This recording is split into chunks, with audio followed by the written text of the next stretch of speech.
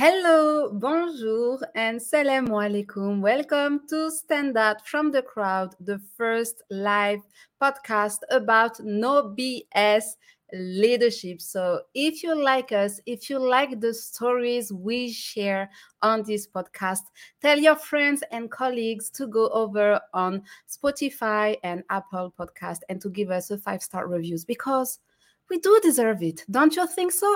I hope you do. Let me ask you this question. Are you or your team dysfunctional? We, the people, the leaders, the entrepreneurs, often don't realize how dysfunctional we are until a major crisis hits. Our standout guests are a mother-daughter duo, Anne and Heather Dranitsaris, who are two acclaimed leadership consultants who uncover the toxic dynamics, destructive behaviors, and organizational consequences of dysfunctional leaders.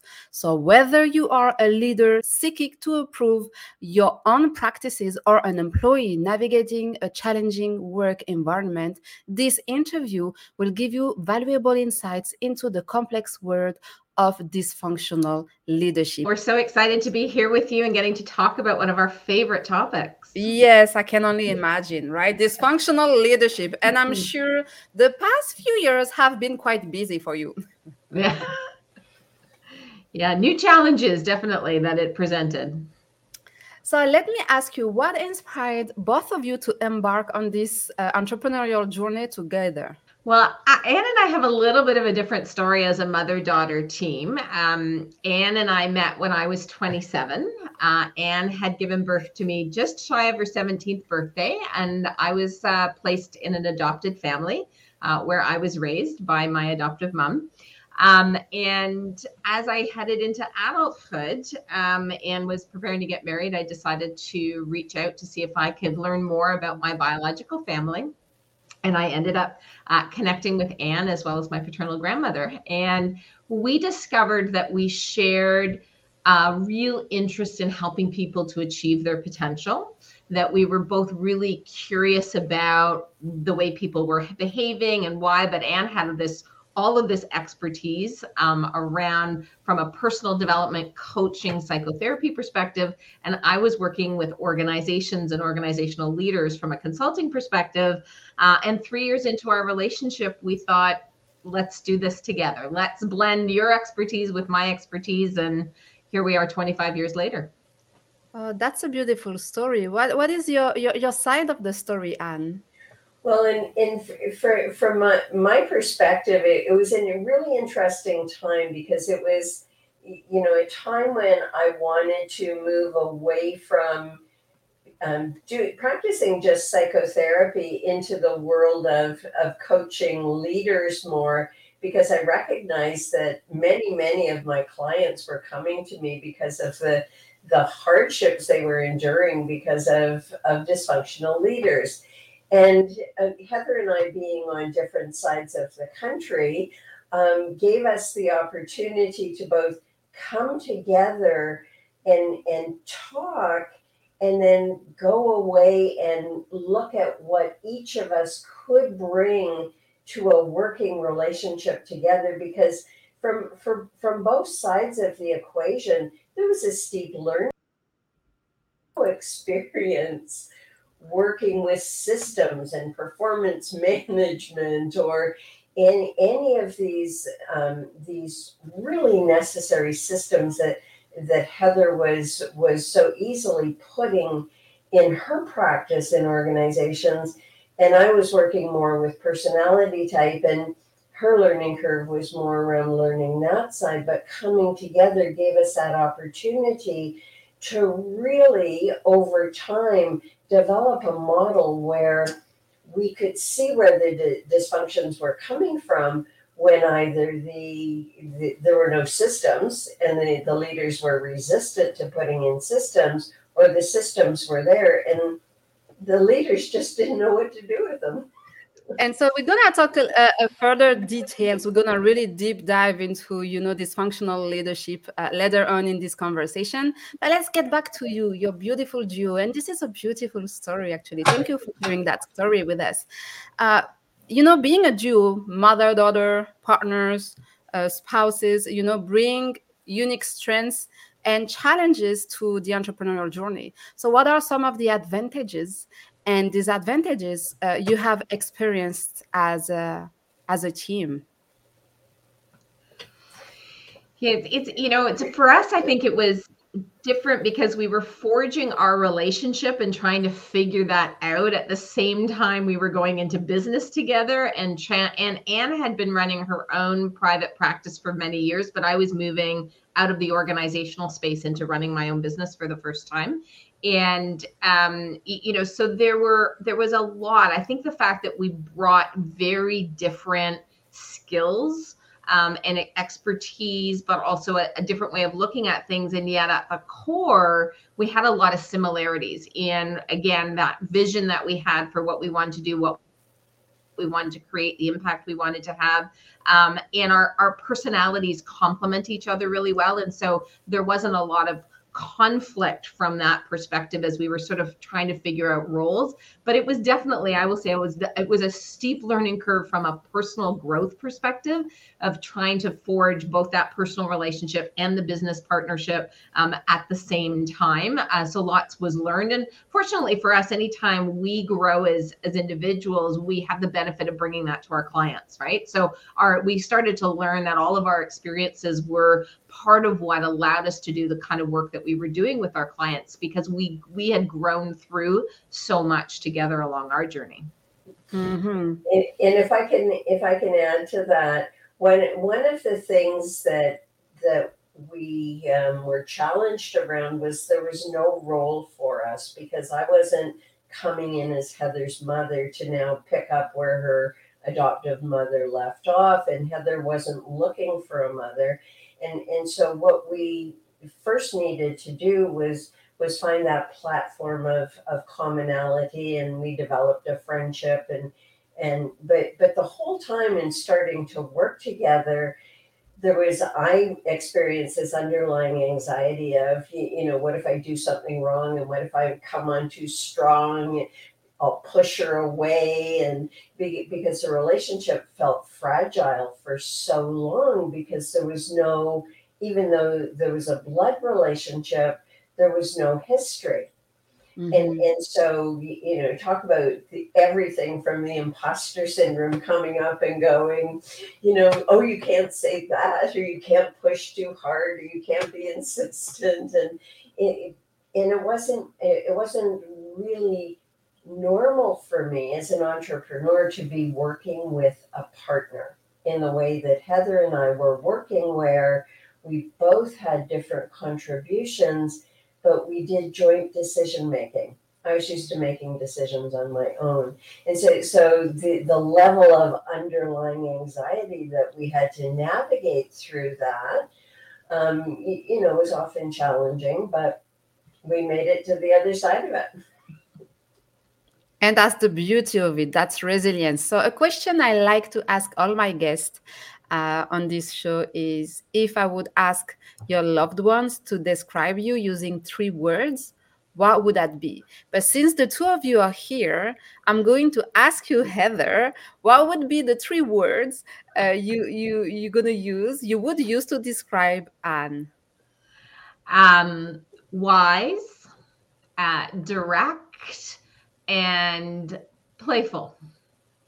Ooh. And same question to you, Anne, in regards to Heather. Oh, my beautiful daughter. She's not biased. She's not biased Yes, at all. no bias. I would say exhilarating, motivating, and inspirational. Those are the top 3. I always feel with Heather that I'm sort of, running after her and all of her insights and visions of what we can do together. That's so sweet. I like it. So let's get back to the inspirational piece of it. Heather, what inspires you on a daily basis? Or did you have any inspiration at the early age? Is that something that you develop yourself? Is that someone that you look up to? What's your relationship with inspiration, and how do you leverage it on a daily basis? So I would think that, from my perspective, it wasn't so much something that was outside of me, but more a drive for what I could see in my mind as being possible.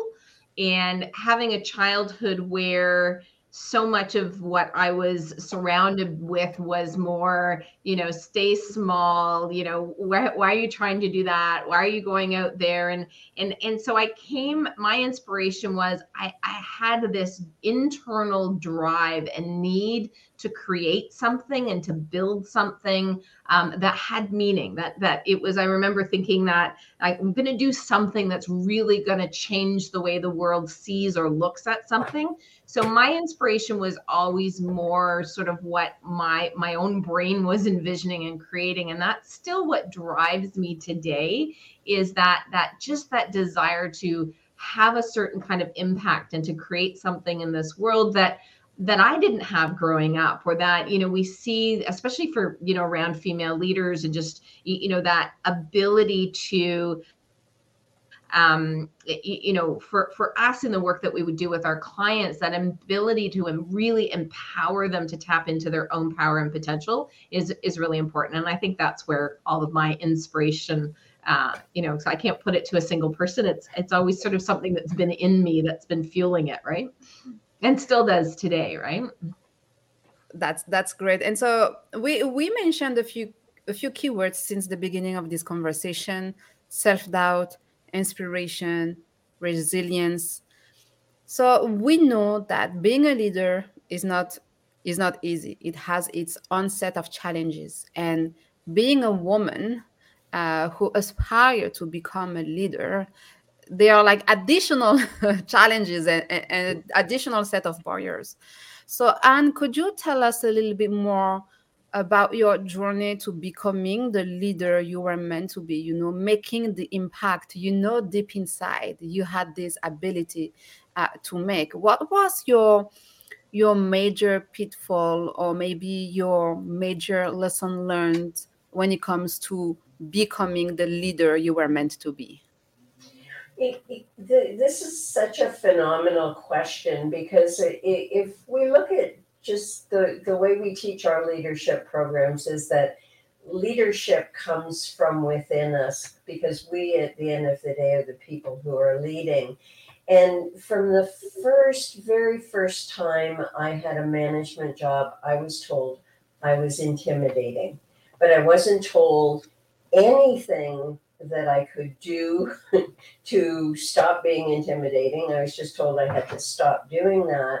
And so, of course, the pendulum swung the other way, and I became very permissive and very nice, and tried to make everybody happy, and tried to be small and soft. And the big aha moment for me was that I could not keep defining myself based on how other people experience me. I couldn't be the leader that everybody wanted. I couldn't be that nice lady. That if I was going to be impactful and powerful, I had to find the right situation to exercise my leadership authority, as opposed to trying to keep adapting to the leadership role and the environment that I was in. And so I think many of us get caught up in that, because we're told certain things about our personality, but if I'm direct, that's a strength, because so many people don't have it. And I can soften my tone, and there are certainly things that I can ask more questions as opposed to telling, but certainly to do a personality adjustment, No. that's the environment that needs to change, not necessarily the personality. And what you're saying is very powerful, because I do believe, especially when we are a young woman, when we are entering the workplace, even as we advance our career, there is always the thing that we want to fit in. We want to be likable. We want other people to appreciate us, right? And so to appreciate our leadership style. And so this is a trap that we can fall into so easily, because, again, of other people's expectation. And I think what you're seeing, it's not my job to adapt my personality to the environment. It's the environment to adapt itself to who I am. And if it doesn't work, I would add, if it doesn't work, you move on and you find a place where you can be yourself, you can thrive being yourself, and you can evolve in an environment where it's okay and it is appreciated, and you being yourself is valued. Yes, absolutely. So we know that for the past 3.5 years now, we have been through what we call a leadership crisis, right? The pandemic has really was a major hit when it comes to leadership, organization, and the way we do, the way we think that was the right way of doing it. So our entire world was put ups and down, and leadership particularly was badly hit. So I was laughing at the beginning, and I was saying, "Who I'm sure, like you were very, very busy in the past few years, more than usual, probably." But from your personal experience, can you, or observation, can you share with us the impact that a dysfunctional leader had on you?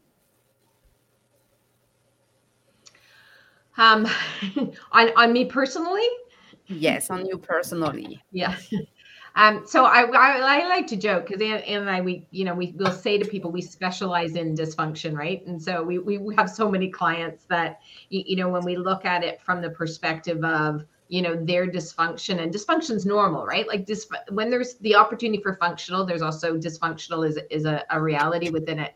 And I think for me, over the years of working with clients who struggle with dysfunction, it's the impact isn't as strong. But if I think back to the early stages of my career before I started my own business, and working with a leader who was quite dysfunctional, extremely hands off, chaotic, very entrepreneurial, but really a chaotic environment that I was trying to, I was early stage of my career. So I was in my kind of mid to late 20s, and trying to build my confidence in my ability. But because he was so ineffective at giving direction and clarifying expectations, and really being supportive as I was trying to learn and develop and grow my skills, is I always felt like I was off. I always felt like I was having to work twice as hard and twice as long and be perfectionistic and anticipate things and read his mind, and it really started to wear on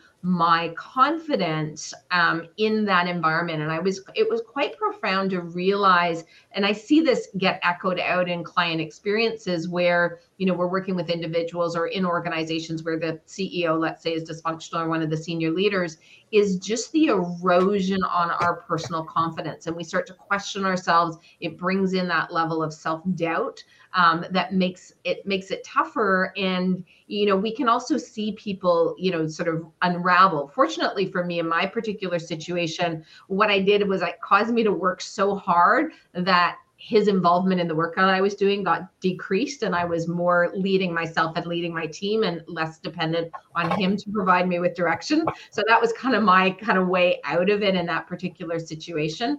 But it was quite profound that, especially in those stages of your career where you're a little bit more vulnerable and a little bit more dependent on the feedback from your leader, or how your leader is leading you, because it can be quite shattering to, as I said, to your confidence when you have a direct manager in particular that is dysfunctional.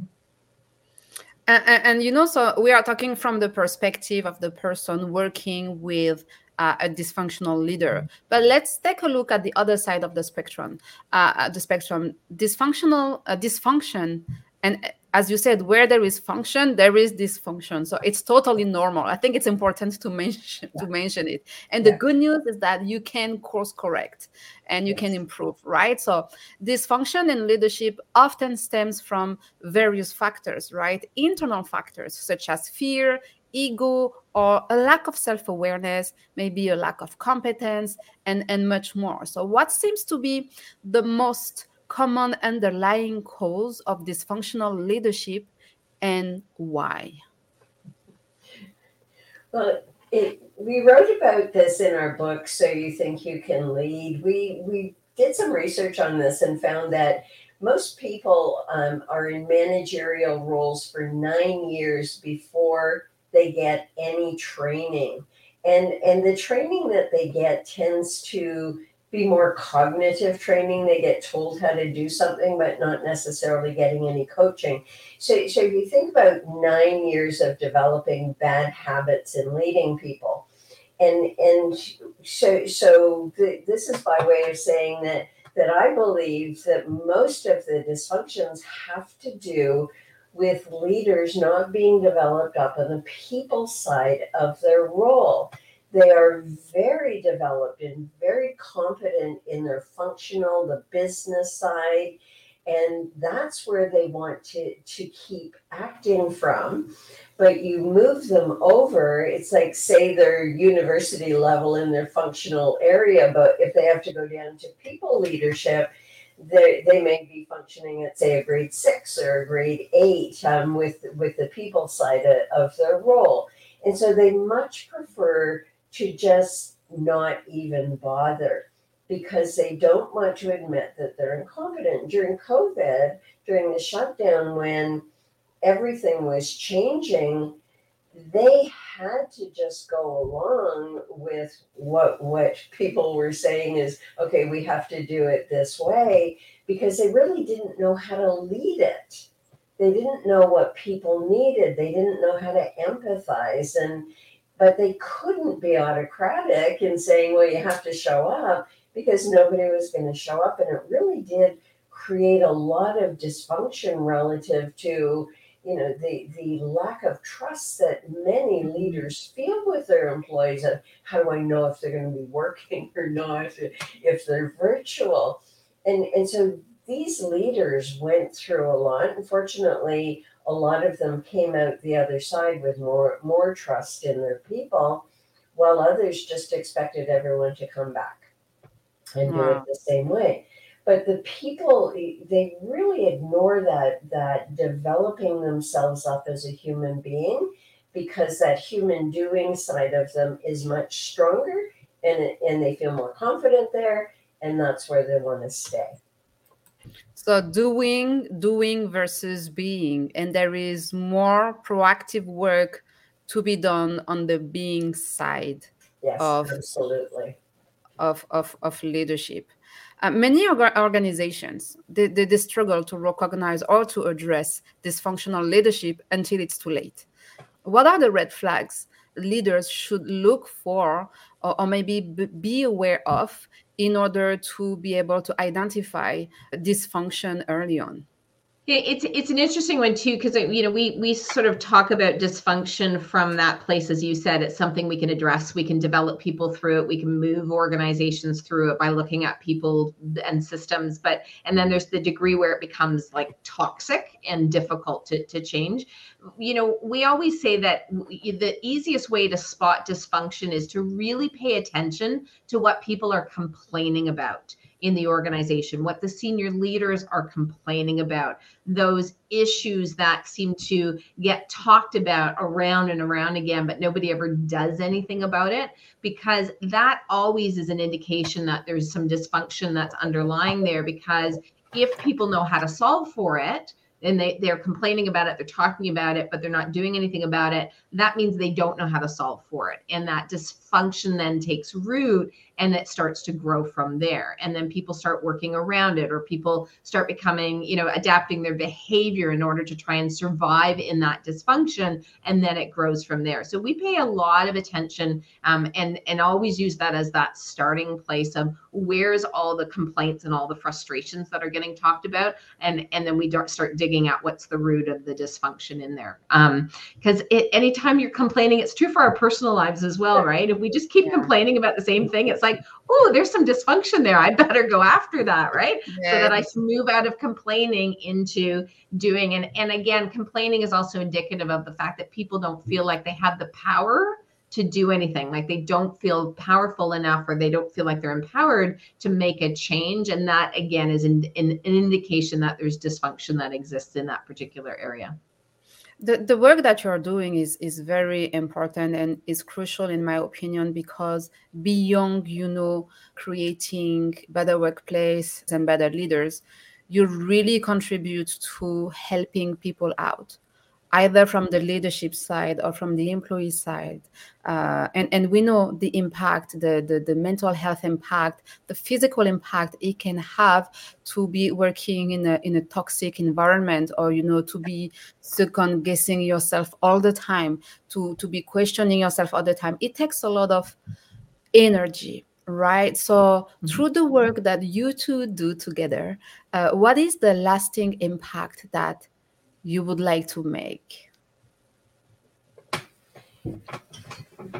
As Heather said earlier, one of our first points of connection was that both of us were interested in helping people achieve their potential, and that we have a body of work that anybody can tap into at any time, wherever they are on their journey, that will move them along their path to their potential.